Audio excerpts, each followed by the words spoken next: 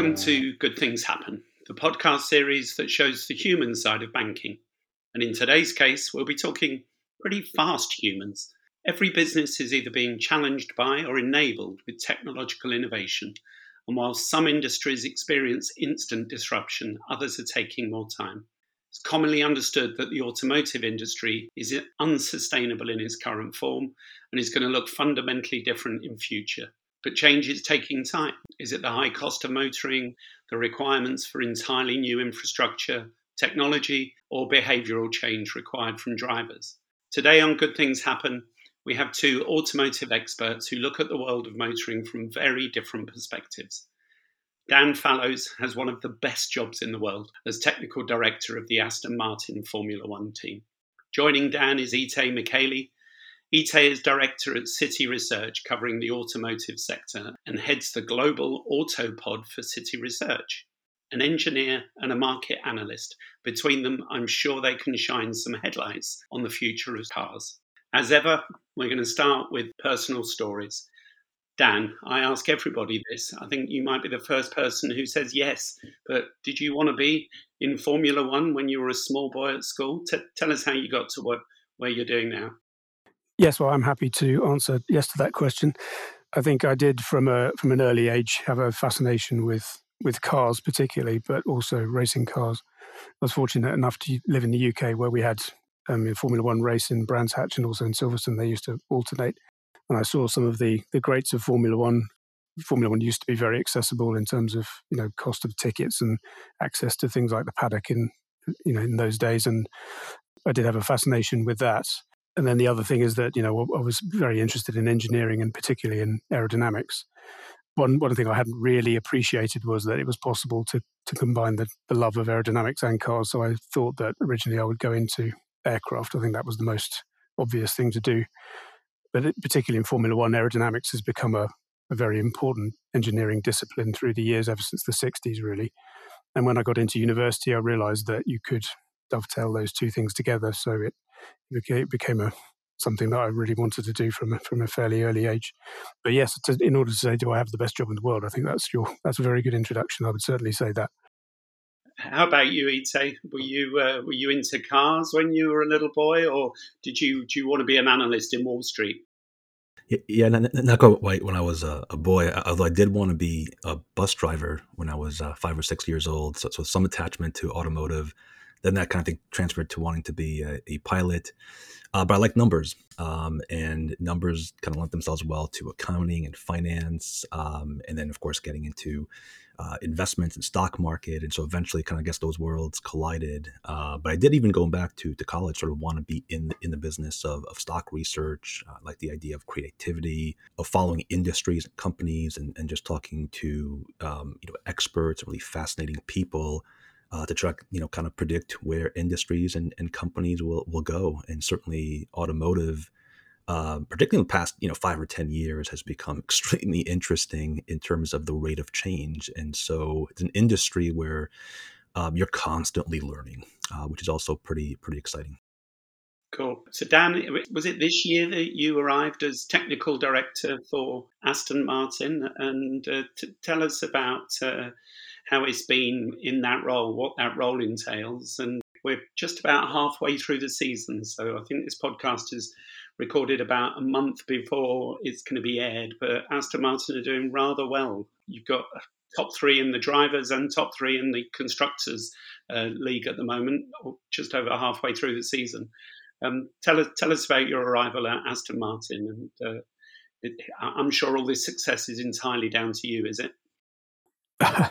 No, I certainly wouldn't claim responsibility for all of the success. No, there's a huge number of people here who contribute to whether the car goes well or not. Fortunately, we're doing a great job this year. Very proud of everybody that contributes to it. But yeah, I got to Aston Martin just over a year ago. This is a team that's been in one form or another around for quite a long time. As Jordan originally, and then as various sort of Midland and Force India and other names that they've had along the way. It's traditionally been a team that's been relatively small. not necessarily one of the better funded teams in Formula One, but they've always traditionally punched above their weight. So they've always done very well for the level of budget they had against some of the bigger teams, which is one of the things that attracted me to it. The sort of makeup of the team is a bit different now. We have a huge amount of investment from Lawrence Stroll, who's now the current owner of it, and he has a very clear vision that he wants it to be a championship-winning team. He wants it to be one of the big teams. And so there's been an enormous amount of investment, which is one of the things that really attracted me to it. And I joined just over a year ago now, and it's been an incredible journey ever since I started. I mean, the team was already growing in size, recruiting a lot of people, and really expanding into the sort of level, or to be the sort of size that some of the big teams need to be. But taking it from where it was, and some of the processes and the sort of behaviours that were coming from the smaller team, and bringing my experience of what it's like to be at a team that's winning races and to have the potential of winning championships, and sort of trying to build some of those behaviours and processes and tools and techniques into this kind of environment has been an extraordinary journey. And certainly, the things that I thought I would be doing, or things that I thought I would be looking to change or to influence, are not really what I was expecting at all. I think what I saw when I arrived was so different. The passion, the way that the people want to, are so driven, that is exactly the same as in any other team, I believe. And the huge amount of quality, depth of talent in the team that was here already was fantastic. So it was really nice to be able to come and just bring something of my experience, but really just to see my role as trying to sort of combine the different elements of the team and try to bring in the new elements as well as the old, and really try and find a way of working that suits everybody, and we can own as a team as well. I think that's really important for us, that we do things in our way. There is an Aston Martin process to this, so we don't try and just sort of copy the way that some of the other teams go about doing their racing. It's really important for us to do our own thing, and I think yes, it has shown a success in this year's car. We're in a substantially better place than we were this time last year, but we do view it as a journey. We're not, although it's absolutely fantastic to be in a much stronger position this season. We're looking to win, and that's what we want to do. So we see this as a journey. We're in a much better place than we were a year or two ago, but we want to try and get as quickly as we possibly can right to the front of the grid and stay there, preferably for sort of decades. That would be lovely. There seems to be a lot of love for your team as well. I've read from other drivers, the leading drivers, saying, if I can't win, I want Fernando Alonso to win. And is that about being a new team on the block? Where does that come from? I think there has been a lot of love for this team over the years, and it always has been a little bit the underdog. And also, I think there's a huge amount of love for Fernando, clearly, but I think there is, I think Lance Stroll, our other driver, is a tremendous chap as well, and he's there's a lot of love for him out there as well, and I think there is there's a simplicity to this team in many ways. There's some simplicity into the message we put out there. This is a pure racing team. We're not looking to to sort of get involved in any political games with anybody else. We're trying to be very sort of straight in the way that we deal with our other teams and our partners and everything else, and we try to be honest and show our prowess on the track, and I think that does come across. I think people are we feel that people are rooting for us. We feel that there's a kind of new energy about this team that people want to sort of get on board with, and there's a huge amount of enthusiasm everywhere you look. Whether that's internally or with the fans that we've generated on the journey. I mean, we are, I think, the fastest growing team in terms of fan base, which is, and fan. You go to races and you can see that. We saw at some races this year. There's just been a sea of green in the grandstands. It's wonderful to be part of, really, and it's great for the people who work here as well, because they really feel like they're part of the journey as well. So exciting. Ite, in my introduction, I was talking about the kind of future of motoring, which I'm sure you're thinking about all the time. And, we have Dan talking about the speed of turnarounds and, in the off seasons, they're re-engineering cars. But from the domestic car point of view, obviously it's a far slower journey. And why do you think that is when you think about change? And talk to me about the changes that you would expect in the domestic motor market, and how do you see them unfolding in the coming years or decades? Sure, yeah. There's a lot of change in different aspects, and a lot of different things have triggered it, whether it's cheaper batteries for electric vehicles and regulation associated with that, compute and the rise of neural networks and AI. They've really brought software in sometimes unimaginable ways into the vehicle in terms of what they can do. Automated driving systems that are increasingly becoming more and more autonomous, and so you're seeing this sort of intersection between electrification of the car, the connectivity of the vehicle that now can sort of update software over the air and make the vehicle better throughout its life. And of course, autonomous driving as well, which is all happening in stages. This is an industry that tends to move pretty slow.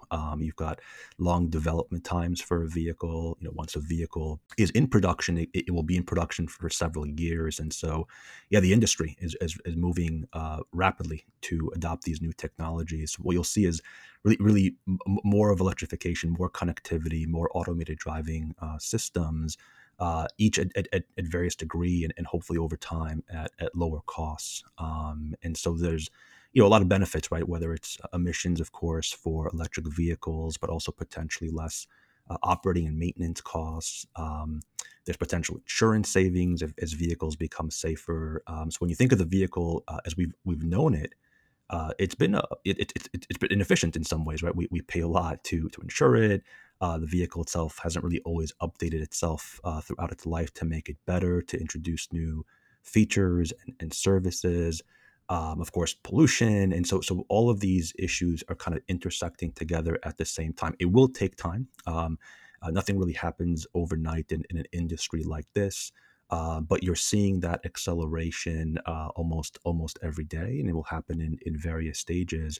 And already, when you see some vehicles today, and compare them to what we had 5-10 years ago, there's already measurable differences in what we're able to buy today versus back then.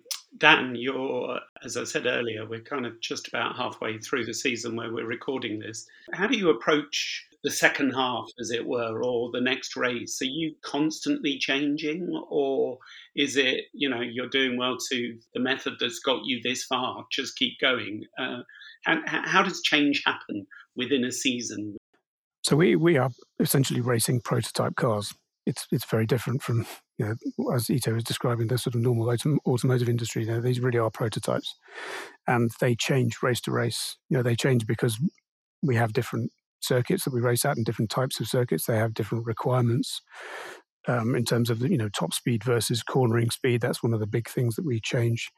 But also we are just constantly trying to update the car to make it faster.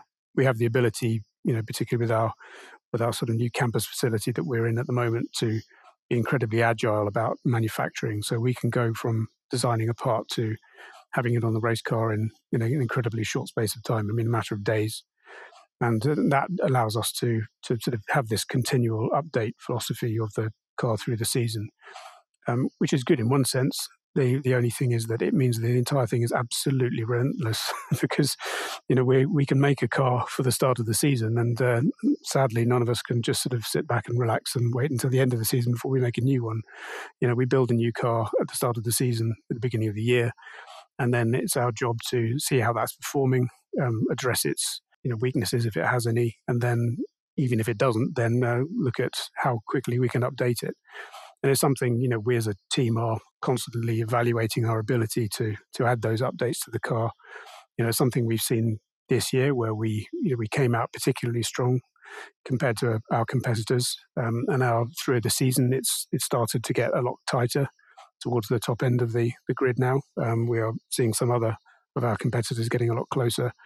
And, that's a huge challenge for us. And it's something we have to react to as a team, and I always say that there's a big difference to making a quick car at the start of the season and then how you then develop it through the season. It's in many ways a very different discipline, but you have to be good at both. And as I say, it's part of our journey towards becoming a front-running team that we do both of those at the same time. But it is absolutely relentless. The one advantage of in-season development is that you have that continual feedback loop. You have the drivers telling you week after week, particularly if your car's not good, then you'll definitely hear about that. So we get to hear about that. We get to go through all of the data, and then we can sort of get on with trying to fix any issues that there are in short order as possible. Fascinating. So, Ite, you said you got a fascination for numbers. We're not here to mention brand names or, stock picks or anything like that. But I would love some insight from you as to what parts of the market you're looking at. It must be so widespread. I mean, for example, do you even look at Formula One progress? What is it you look at when you come in on a Monday morning and throughout the week and you're looking at data to project forward? Sure. Yeah. No, that's a great question. There's so much technology as we talked about entering the vehicle, and you're always trying to assess what the industry is doing, and you look for different clues. Is a certain technology now being applied in a new region that may start to accelerate the adoption of that technology in that particular region? Um, are we seeing signs of the cost of the technology coming down? Is something that typically is currently reserved for the sort of premium market, more expensive cars now suddenly making its way to mass market for the first time. So you try to look for different signs of inflection points around technology adoption, and then run the numbers around it. If this particular vehicle suddenly is showing or particular companies talking about technology on this sort of new vehicle, what does that mean for the industry? What does it mean for how we've thought about technology adoption? So we do a lot of interesting pattern recognition as best we can to try to identify these trends as early as we can. And in the auto industry, because the industry develops vehicles years before producing them, before we were able to buy them, you can see things kind of coming to some extent. So it's really exciting to observe newer vehicles, newer designs, newer platforms, to see what decisions are being made, and then run the numbers to assess the implications of those decisions. So you're looking at the different end of the telescope from Dan. You're seeing into the future and trying to imagine what trends are happening rather than reacting to the last race and having a couple of weeks turnaround. Exactly. Yeah. We're trying to kind of assess that. Yeah, from that different angle. And it's interesting. You do see a lot of different decisions, different approaches. So we get to talk to different companies and get their assessment of philosophies, strategies. You watch those strategies evolve. Do they succeed? Do they fail? Do companies pivot? And yes, it's really interesting just to kind of see and talk to different players in the industry, all thinking about the same megatrends and how they're approaching strategic decisions around where to take their companies, and just observing and analyzing the differences sometimes that arise, and how people looking at the same information come to different conclusions and different strategies around what to do with that information. So it definitely keeps the job really interesting. Dan, you mentioned at the beginning that Formula One was so much more accessible, and it reminds me of, it was always my petrol head friends that would go on about Formula One, and they'd watch the testing days and they'd want to listen to engines. And now it seems like the world and his wife are into Formula One. It seems to have exploded. Seems like there's more interest now than there ever has been. Talk to me why you think that is. It's definitely true that there's a huge increase in the interest in Formula One and the audience figures. I mean, it's one of the reasons it used to be so accessible is because not many people watched it, really. Yeah, I think it's just exploded in popularity over the last few years. I mean, I would like to think it's just because it's just generally the best sport there is, but I think there's probably something else going on.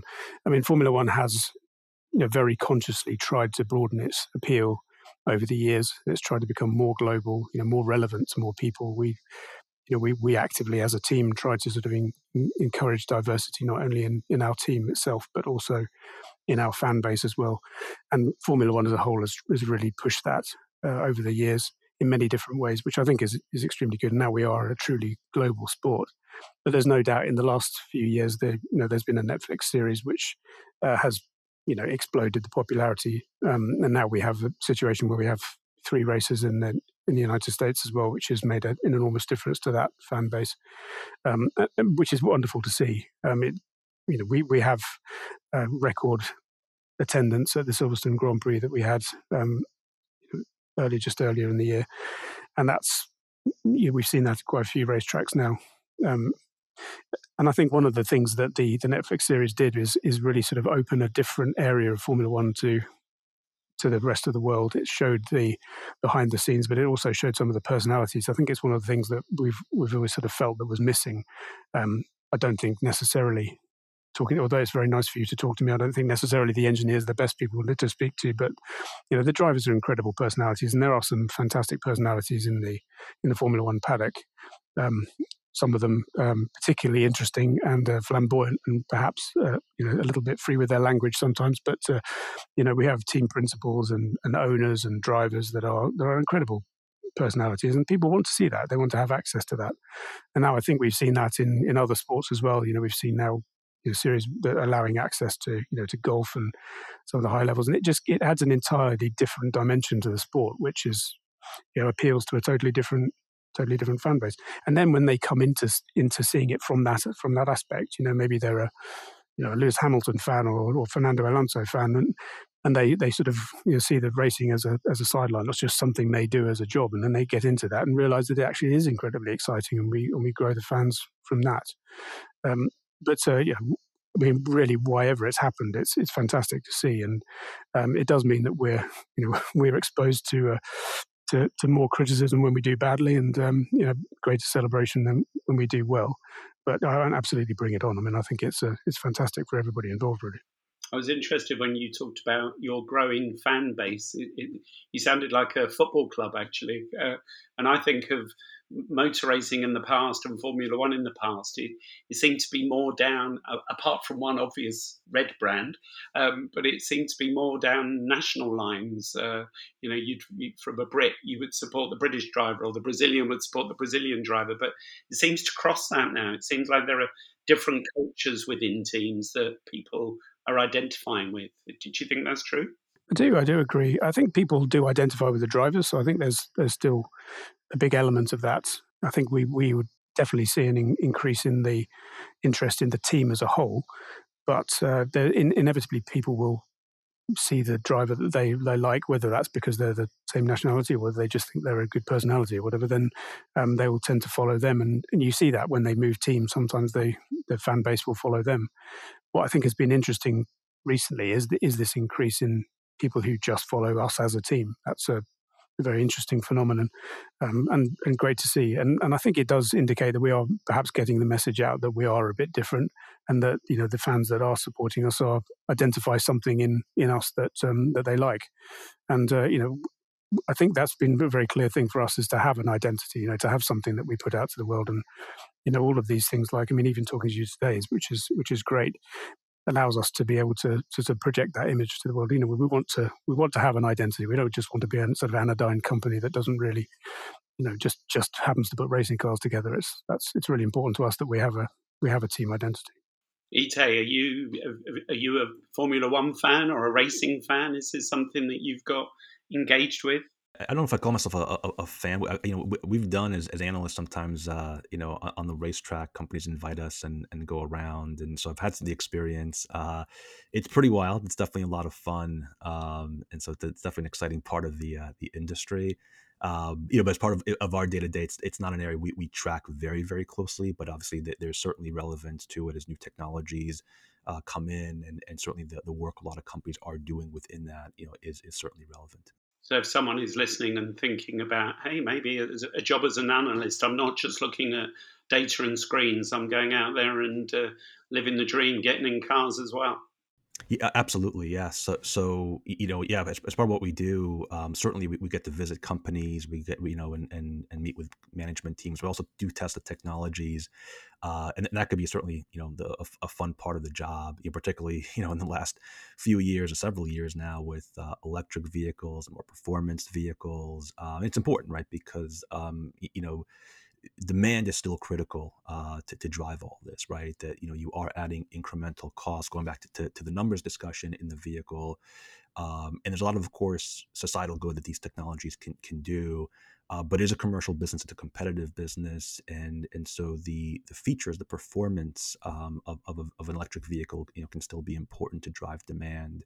The convenience features in automated driving, the safety features, of course, important to drive demand. And so, yeah, we do get those opportunities a couple times a year for sure to go out and actually test and experience the technology. And yeah, and sometimes we have been on the racetrack a few times. My advice is, don't eat too much before.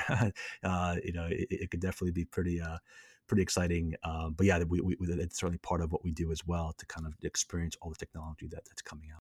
How about you, Dan? Are you a driving fan, or are you always there with your headpiece, like looking at the technical side as a technical director, or do you like to get behind the wheel? I'm definitely a massive petrol head. Fortunately, I'm on the other side of the fence because I'm an absolutely hopeless fast driver. So I would be be ridiculously bad in a racing car. We do have occasions where we go out as a group, and people go karting, or we do sort of driving experiences and things like that. And I think it's something that unites most of the people that work in the business, is that we do have a sort of interest in fast cars. But I think quite a few of us were sort of frustrated racing drivers. But in my case, it didn't take very long to find out that wasn't really a viable career path for me if I ever wanted to make any money out of anything. It's a very sort of interesting path to get to that, to be a sort of Formula One driver. They not only have to have talent, but they also have to have a lot of luck and a source of finance as well. So it's a very tough thing to get into. I mean, it's difficult to get into the engineering side, but it's much, much harder to become a driver, I think.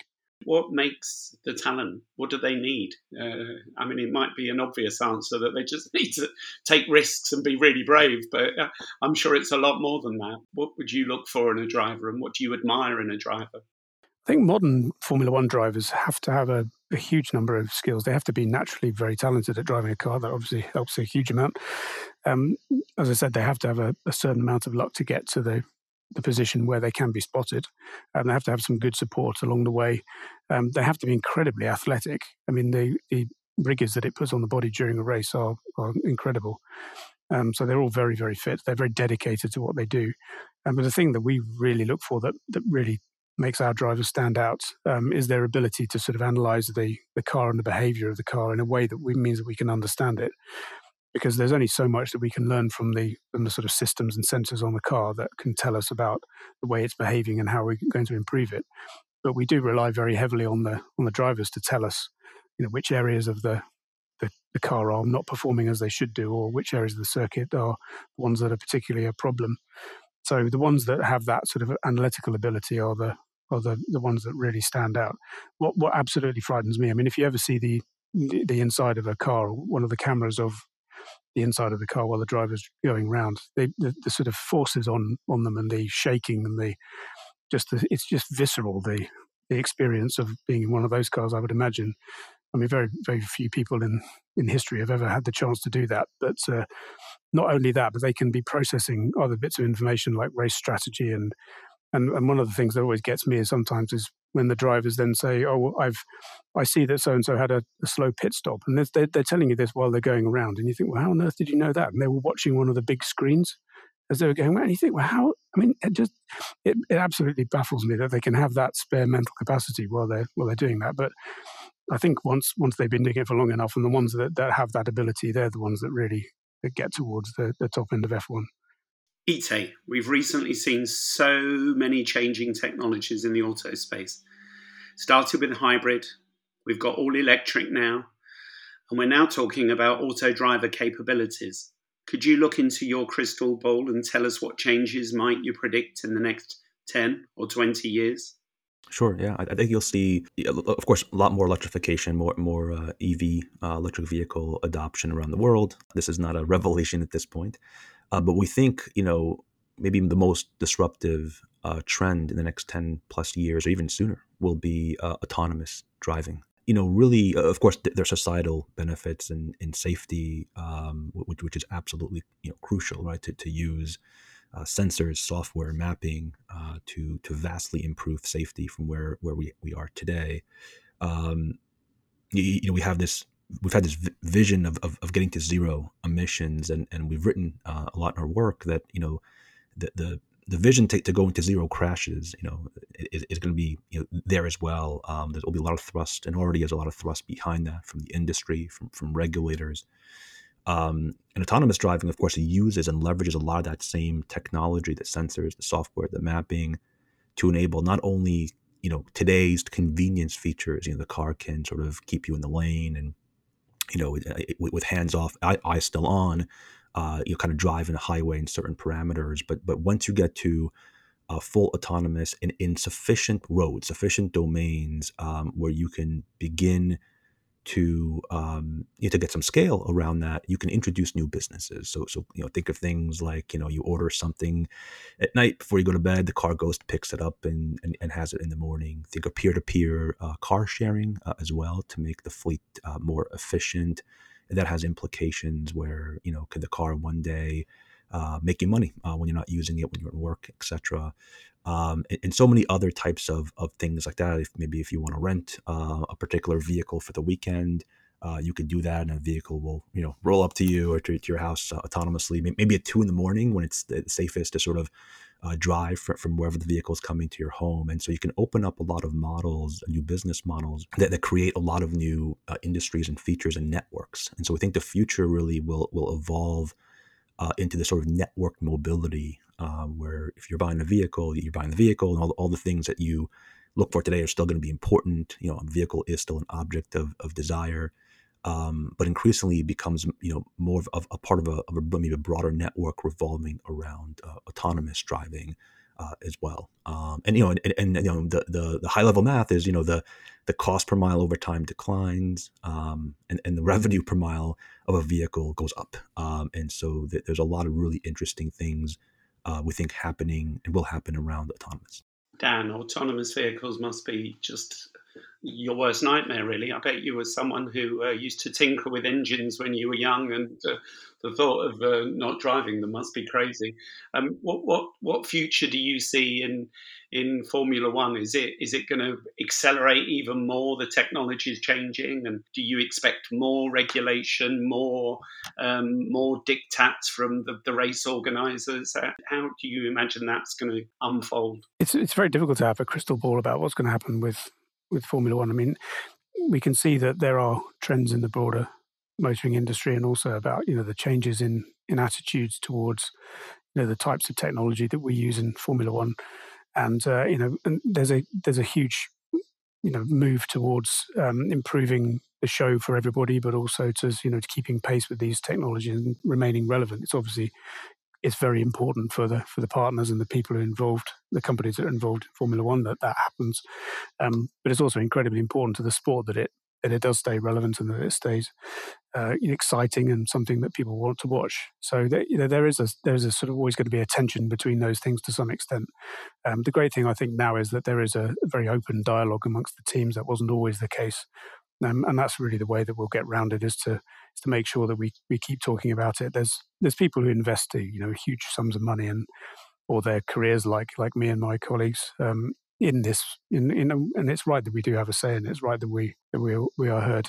And I think it would be wrong to just sort of follow every single automotive trend in the sort of wider industry, because that's not being true to the sport either. So we have to make sure that we are still entertainment, but that that we show that we are moving forward with the times as well. I mean, I think autonomous vehicles, maybe that's a step too far, really. I still think there's a gladiatorial aspect to it, isn't there? That you want to see sort of human beings pitted against each other.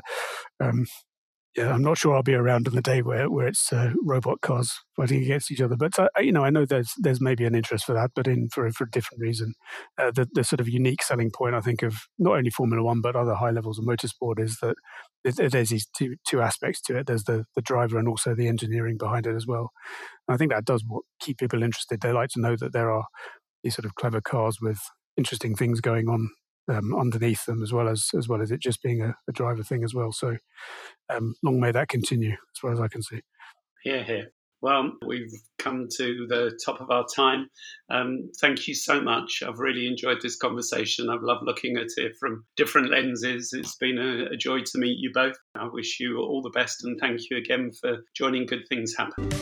Citigroup Inc. and AMF1 are not affiliated and are independent companies, though Citi has a sponsorship agreement with AMF1 2023 through 2024. AMF1 speakers' views are their own and may not necessarily reflect the views of Citi or any of its affiliates. All opinions are subject to change without notice. Neither the information provided nor any opinion expressed constitutes a solicitation for the purchase or sale of any security. The expressions of opinion are not intended to be a forecast of future events or guarantee of future results.